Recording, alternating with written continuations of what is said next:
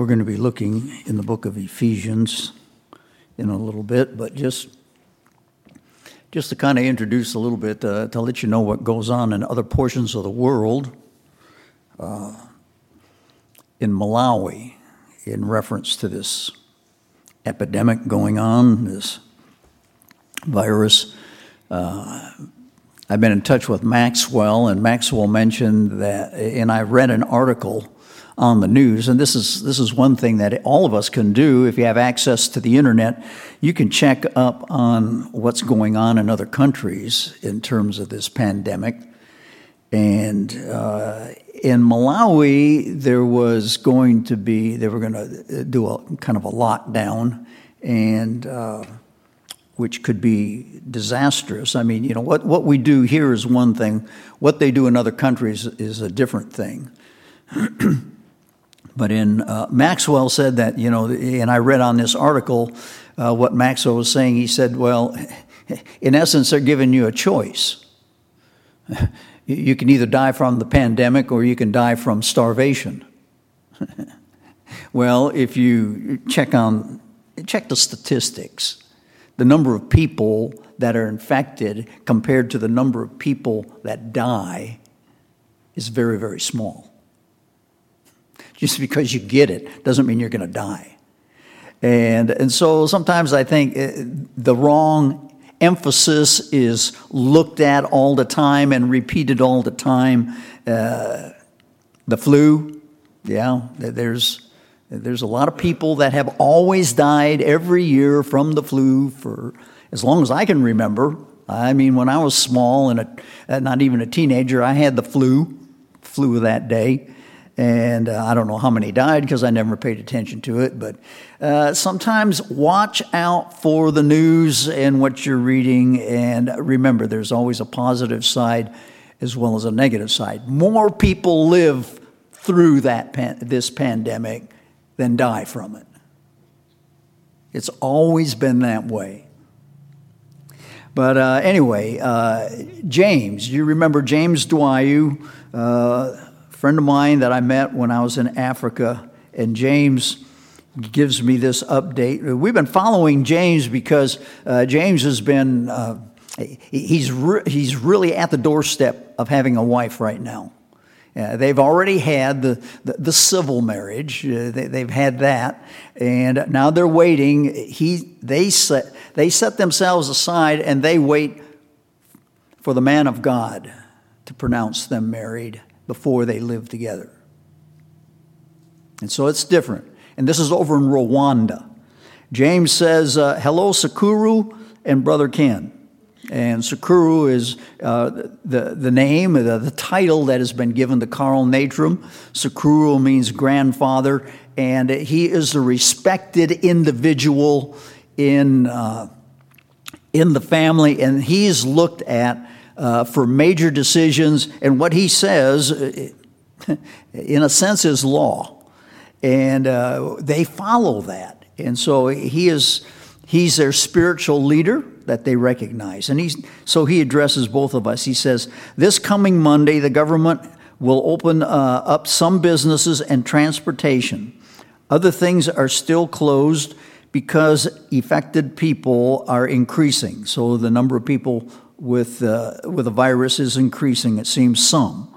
But they are doing this, they're opening up things because people are so hungry. They want to see them move a bit to find how to survive.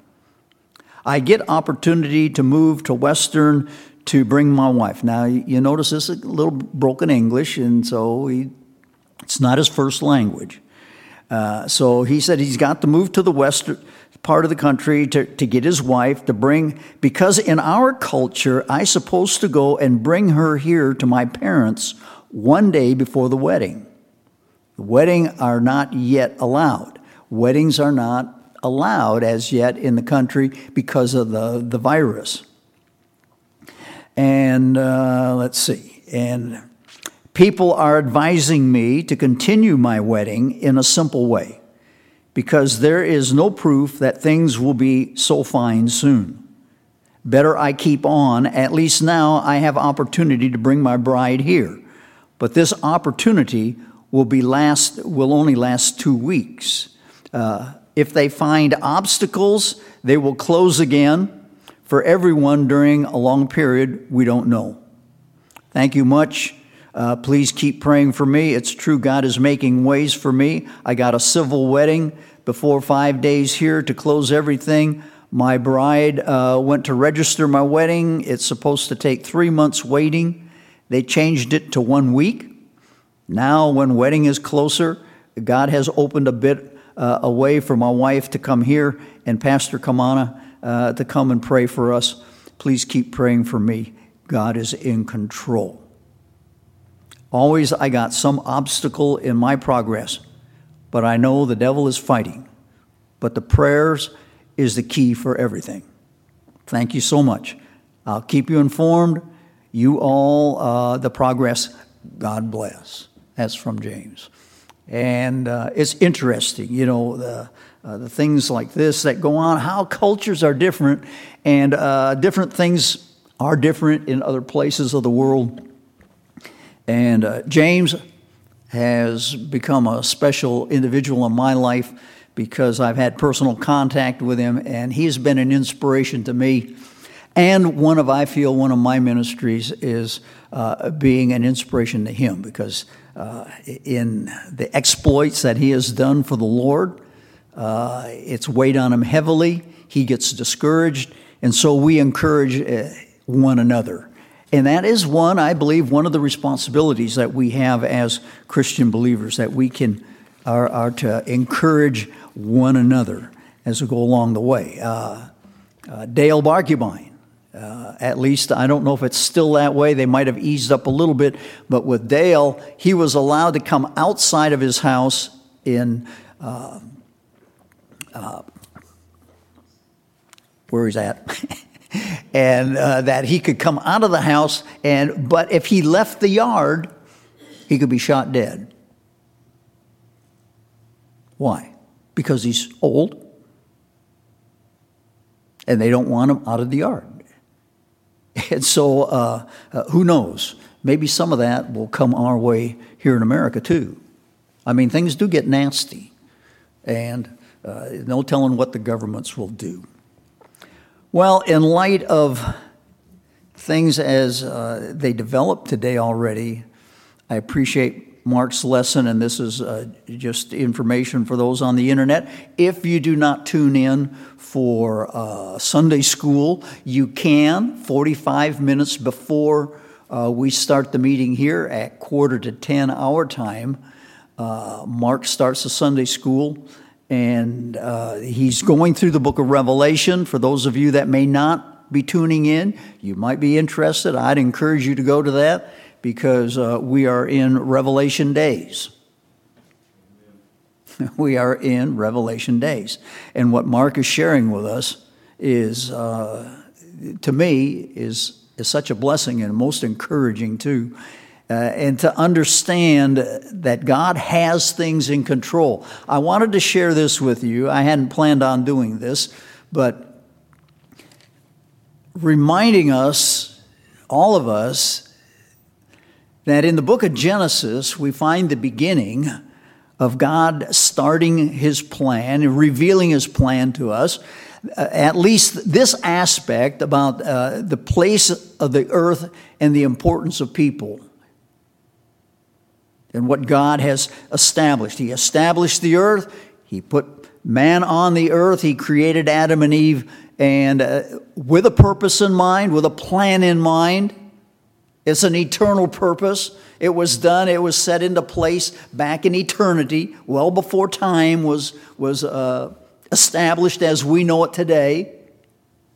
And so when God started, he started with a plan, and he has an eternal purpose involved in that plan. We go to the book of the Revelation, and we find the culmination. And I love what it says in chapter 21, chapter 20, where it talks about God is going to bring into existence the new heavens and the new earth. And the beauty of that thing is the statement that really captivates me and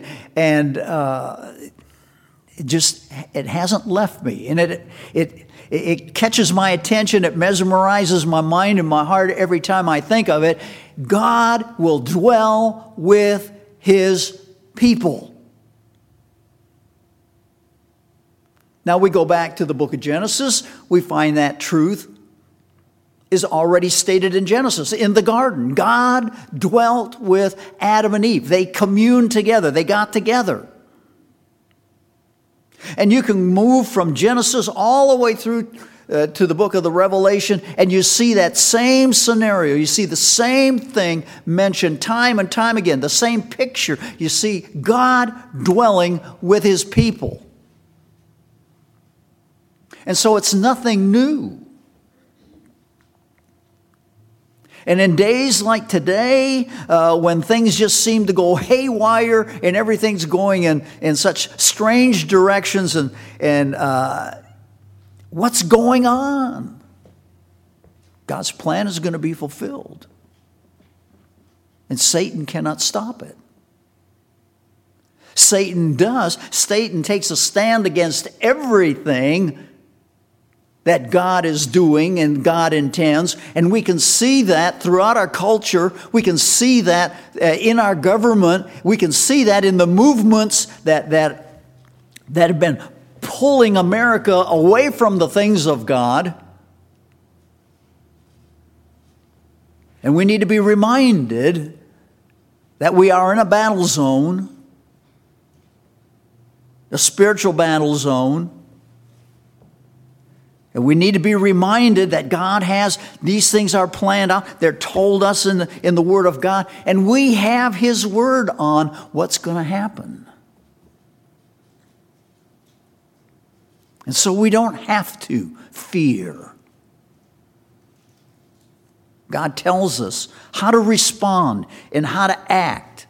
Yea, we need to obey the authorities over us, but yet God is the supreme authority.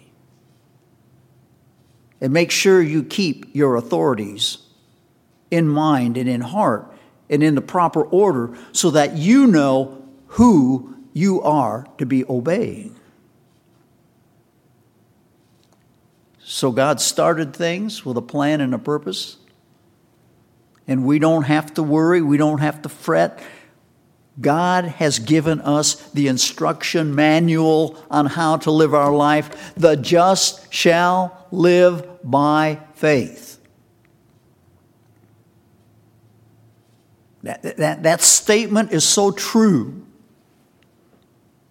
And it has never changed. No matter what situation we find ourselves in, no matter what kind of obstacles come our way, how are we to live? We're to live by that principle, faith, our faith in God, in what he has told us in his word. And we're going to be tested and tried all the way through our lives because God is working in us. Oh, I wish we could all get, not just get a head knowledge about that, but that we would get a heart that pants after the things of God and know how true these words are because of who they come from. Have faith in God. Just a simple statement. But that's a statement that will carry you and me all the way through our living life. We're to have faith in God. Because without faith in him, there's nothing we can do that'll please him. What is he looking for in your life and in my life? It's faith in him. Not in our government. Not in our Social Security. Not in our medical establishment. I marvel. We go back and we say, well, these are scientific guys. These are educated guys. These are guys that are specially trained in the medical field, and we should listen to them. But none of them seem to be on the same page. There seems to be a little discrepancy. They don't all believe the same thing. You look at our diet, the food pyramid. How many times that thing has changed over the years that I've been alive. And these are supposed to be the experts that set this up, but they just seem to, well, we got to shuffle the deck again, you know. We got to rearrange the order. We got to put some new things in and take some things out. That's man. That's man's at his best, and man at his best is confused, as I see it at least. But God's not confused, because God has it planned out. One of the books of the Bible that has stirred my heart and really opened up my mind to get a hold of some important truths are found in the book of Ephesians. There's so many books. The book of Colossians chapter 3. Boy, God whipped me on that one day. And that was great. At 1 Peter chapter 3, or 2 Peter chapter 3, that's a tremendous chapter in the Word of God. But I can't minimize any portions of the Word, because now the more I open it, wherever my pages open up, there's such a mirage of valuable, special truth that God shares with us. And it doesn't just speak to my head, it speaks to my heart, because it inspires me. It causes me to marvel at the things of God and what He has said. But we come to Ephesians. It can be easily broken down into three sections. The first section, there's the wealth of the Christian. What wealth we possess because of Christ, who we have entered into relationship and fellowship with. Scripture tells us that we're in Christ. We have been placed inside Him. Then it tells us that Christ is in us. God, a very God, dwelling within us. And that was pictured all the way back. I believe it's a picture of Adam and Eve in the garden with Christ in the garden. Now, whether the invisible God that no man can see without dying, whether that was His presence there, I have a tendency to think it was the pre-incarnate Christ that was there in the garden that they could see, because that's pretty much what we see all the way through Scripture. Whenever man had a contact with God, there was always that visage that was there. Think back about Moses in the burning bush. He heard a voice. The bush, he saw the bush burning. But inside the bush, there was a visage. The three aspects that make up God, the three persons of the Godhead, right there. But Christ, now God tells us that the Spirit of God dwells within us. God dwelling with His people. Just let that meditation go through your mind and meditate on that for a good period of time. And let that sink in, not just into the head as a fact, but into the heart as a reality. There's the wealth that we have as a Christian. And then Paul talks about the walk that we should have because we're in Christ. Our walk is important. It's important for us to know the wealth that we possess because we are a child of God, because now we are a son of God.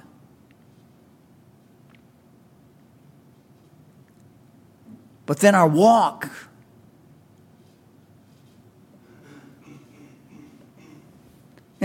encompasses not just what our feet do. It encompasses what our hands do. It encompasses our mind. It encompasses our spirit. We're to walk in the Spirit by the leading of the Spirit of God. Be a pandemic or no pandemic, we're to walk by the Spirit of God, by His leadership.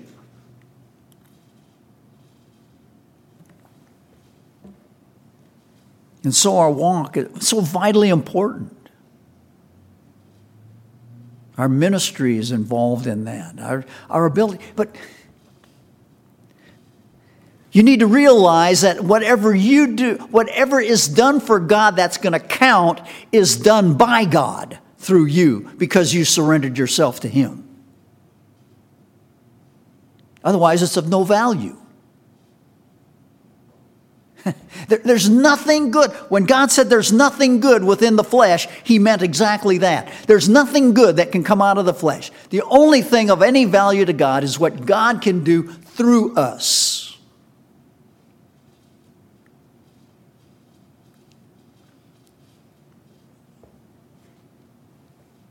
But then the warfare, the order that the Apostle Paul, under the inspiration of the Holy Spirit, set out the course of this book. Our wealth in the Lord, the walk with the Lord, and then the warfare that comes up. Warfare. Warfare has always existed since the rebellion of the angelic realm in the heavenlies.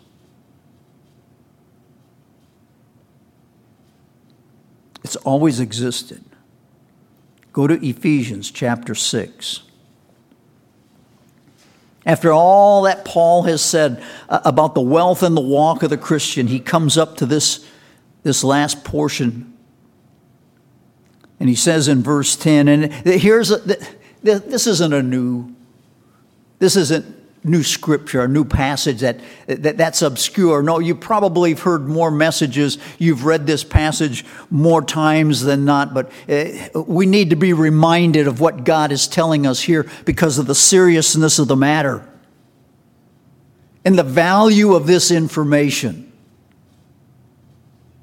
In verse 10, he says, "Finally, my brethren, be strong in the Lord and the power of His might." Two areas that each and every Christian needs to be caught up with it. We need to be strong in the Lord.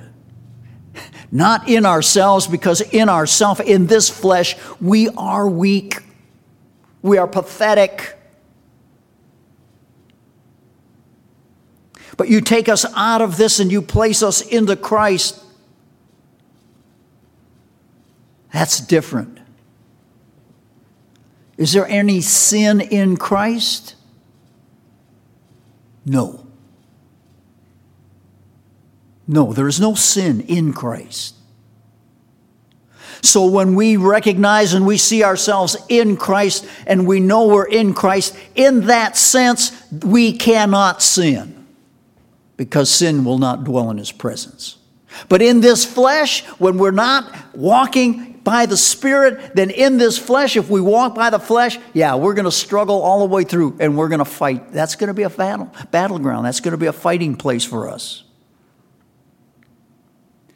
But we're told to be strong in the Lord, not in ourselves, but we're to have strength in His power. Know the power that God has in Christ that He's given to us. And so we have a power that is God-centered and God-empowered.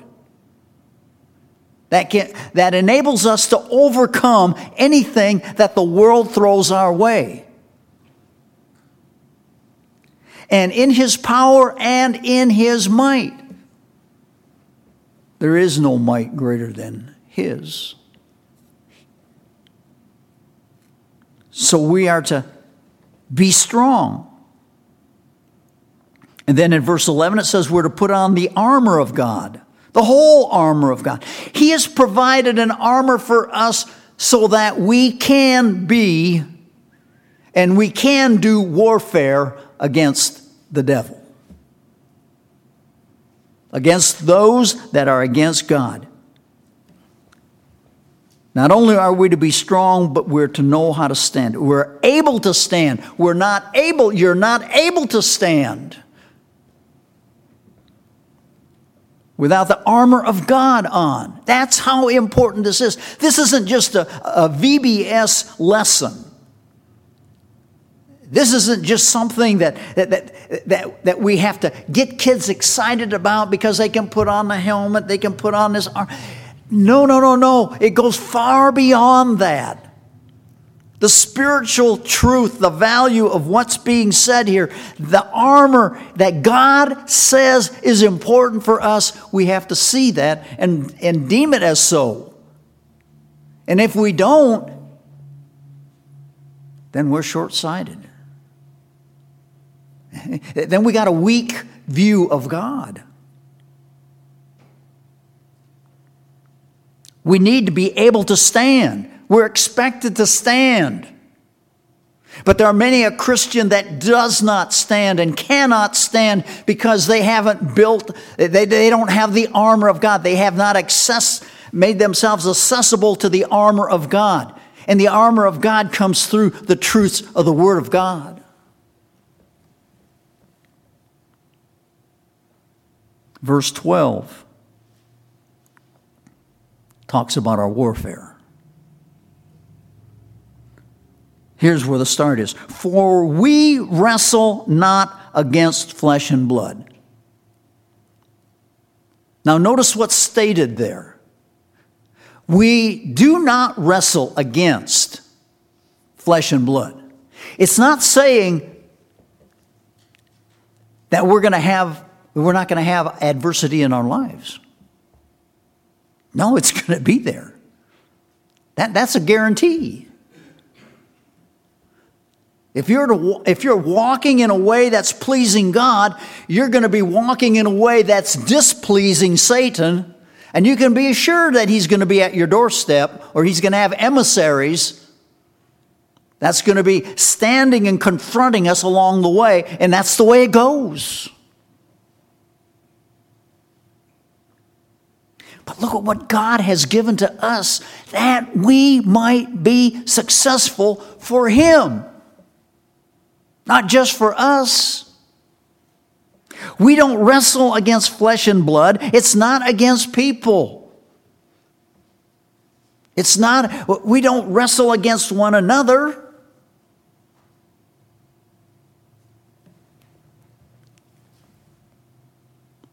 But it's against principalities, it's against powers, against the rulers of the darkness of this age, of this worldly age, against spiritual wickedness in high places. And boy, I'll tell you, that in itself needs to be understood and seen and known. This is a large, organized battle that's been established by Satan himself to work against the things of God. Now notice a few things in this passage. Well, we can go to the book of Colossians chapter 1. I hate going here because I have a tendency, I get the tendency to want to camp out here in Ephesians 1, in Colossians chapter 1.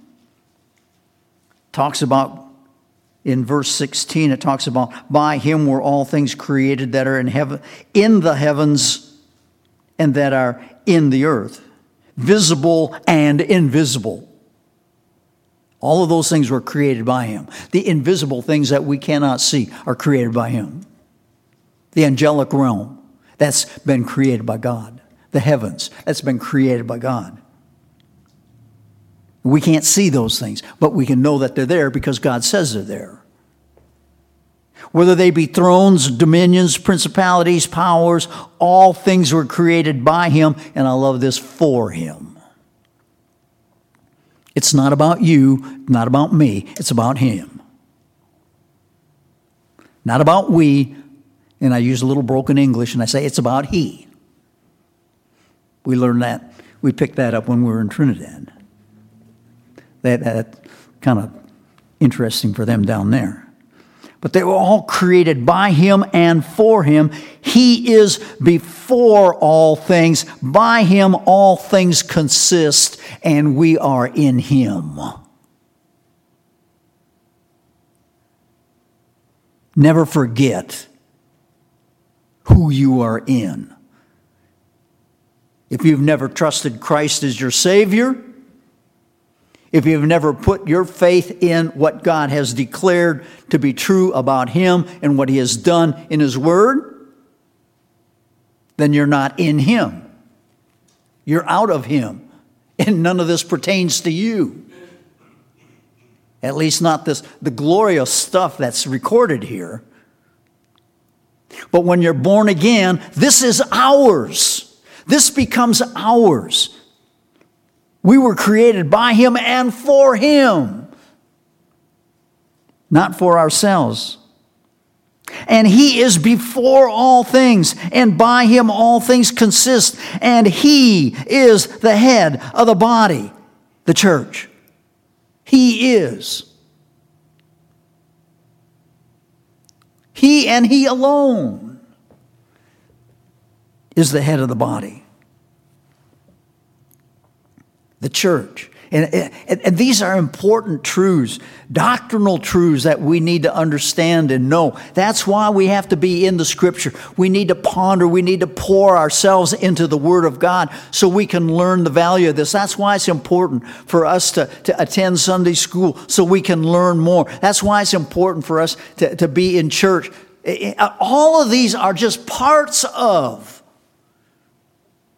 that which God has ordained for us, that we might know him, come to know him. And it's not just about him. We get in the book and we learn the facts and we learn all how to organize and structure the scriptures and that. But it's only telling us about him. To know him, you have to be walking with him. You have to be living with him. He has to be on your mind and on your heart. He is the head of the body, the church, who's the beginning of the firstborn from the dead, that in all things he might have the preeminence. Not me. Not the deacons, no physical person, him and him alone.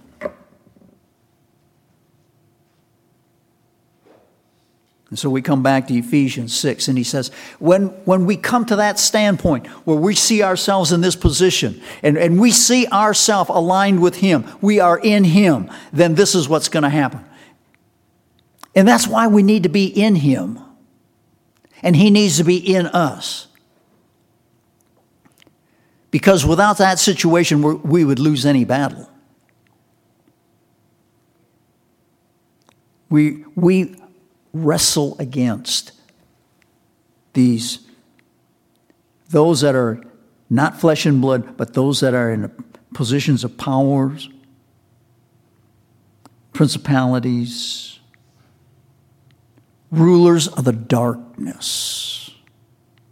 Notice that. Why does he refer to rulers of the darkness? Because in contrast, God, you go through the scripture and you see that God is light. And that contrast between light and darkness appears all the way through scripture. The importance of being in the light. Because the rulers of the darkness of this age, against spiritual wickedness in high places. This is beyond where we live right now, physically. The battle is higher. And notice it says, we wrestle. We, that's plural. So it's not talking about me personally. Now there is a personal battle that we each fight. We have the personal battles in our own lives that we fight, that we have to wrestle with the sources of darkness. But not in this. In this passage, the we, it's a corporate. He's talking about the church, the head, the body of Christ. We together, as the body of Christ, we together, as a church, as a group, we together are in a battle against these spiritual powers. And it's important to recognize that because we need each other in order to help us be successful in this battle that we are involved in.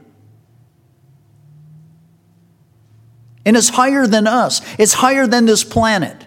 It reaches up into the heavens. And so flesh and blood, fists and knives and weaponry, rockets, bombs, that's not what it's about.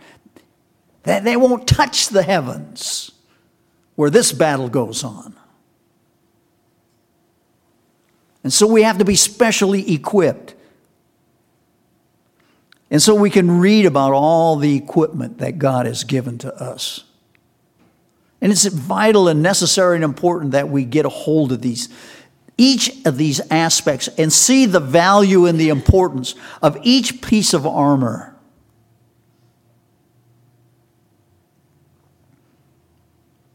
And it's not just to make a happy sermon or...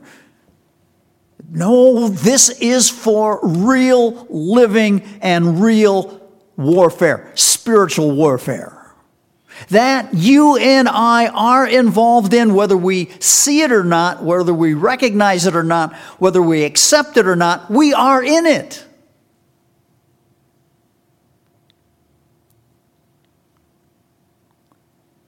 And so he tells us, take you the whole armor that you may be able to withstand the evil of the day. And if you don't have all the armor and you don't know what that armor is to do, you don't know the spiritual truth, the teaching in the Word of God and God's Word concerning each piece of this armor, then you need to get into the book and you need to find out. Because without it, you will not be successful as a Christian.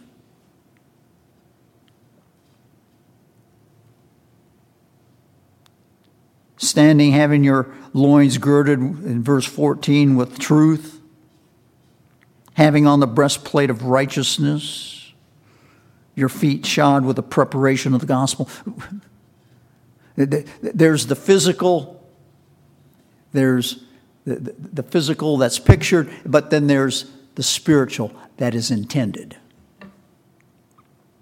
Gospel of peace. Above all, taking the shield of faith. Without faith, you and I are nothing. We cannot do anything. We're a prime target by not exercising faith in the things of God. We're a prime target, an easy target for Satan to destroy. And then he talks in verse 16 about the shield of faith, because it's the shield of faith that's going to quench all the fiery darts of the wicked one. And believe me, he's got some fiery darts that can come your way, that can do great damage to your life. It can take you out. And many a Christian are succumbed by the way because they don't pay attention. Take the helmet of salvation, the sword of the Spirit, which is the Word of God. That take. And we can carry it. Society has turned against people carrying the Word of God. You can't carry it to school anymore, not to public schools. Go to a public college and you'll find the same. Get ridiculed. And so this matter of what we need, what you need, what I need, and we need together because we're in a work for God together. We might have individual little spots that we work, have our own contribution, but together it's God's work.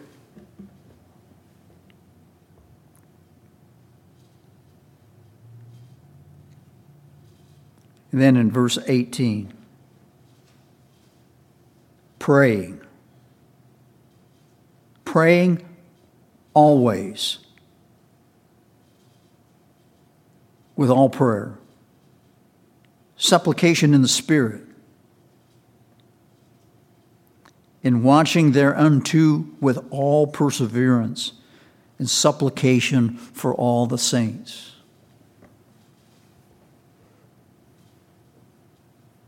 The value of prayer in a Christian's life. I honestly believe that a Christian is of little value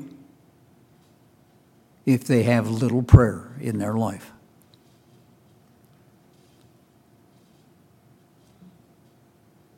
And we are. Why? Because prayer is the instrument that God has given to us that can change the world. Because it changes things in the heavenlies.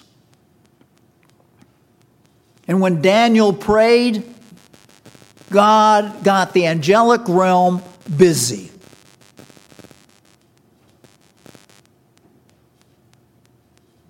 Prayer changes things. Think back in 2 Chronicles, my people will call upon my name and pray, confessing their sins and pray. Hey, that's how. Oh yeah, that was for Israel. That was zeroed in for Israel. But the truth is that it also applies to us. If God's people, Old Testament time or New Testament time, if God's people, God hears. He says, I will answer. And revival, we pray for revival. And it's good to pray for revival for our nation, in our churches, for the people within our churches. But where will revival ever start? There's only one place that revival can start. The fire has to start someplace. And the question is, who? If not you, who? And I come to think about that. Who needs revival? We all do. We all do. And it will, just a match starts a fire. But it grows. California is known for its hot fires. I've been there, lived there, gone through them.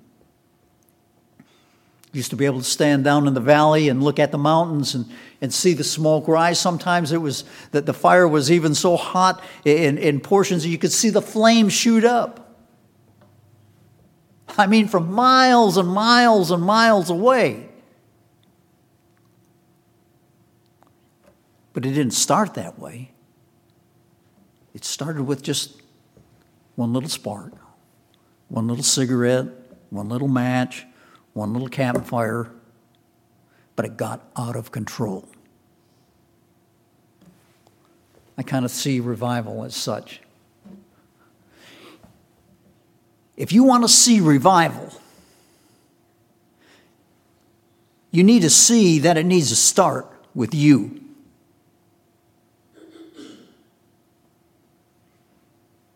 God said with Isaiah, I sought for a man to stand in the gap.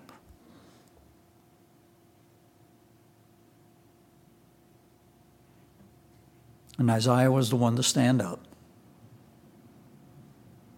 Say, send me. It makes no difference whether your neighbor wants revival. They may talk about it and may say they want to see it. But they're looking for something. I don't believe revival is so that we can see something, per se, in the masses. Revival is an element that needs to start in me. If nobody else comes, fine, but I want to be like Isaiah. Nobody else has to join,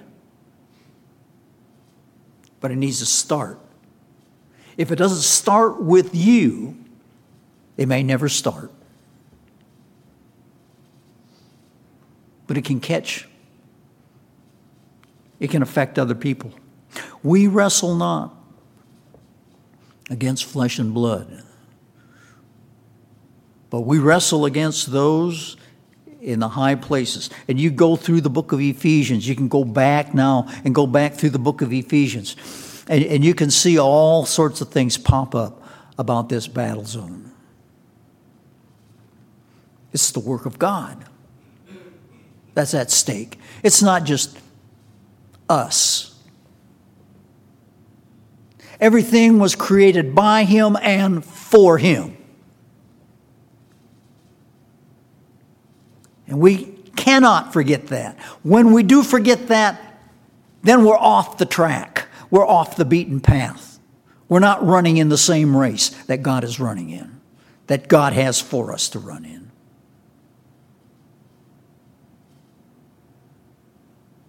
How are you doing? How are you doing? How are you doing with what God has entrusted unto you? And then what are we doing? Because it's not good enough that we just run by ourselves. No, we work together. It's a together thing. It's a body thing.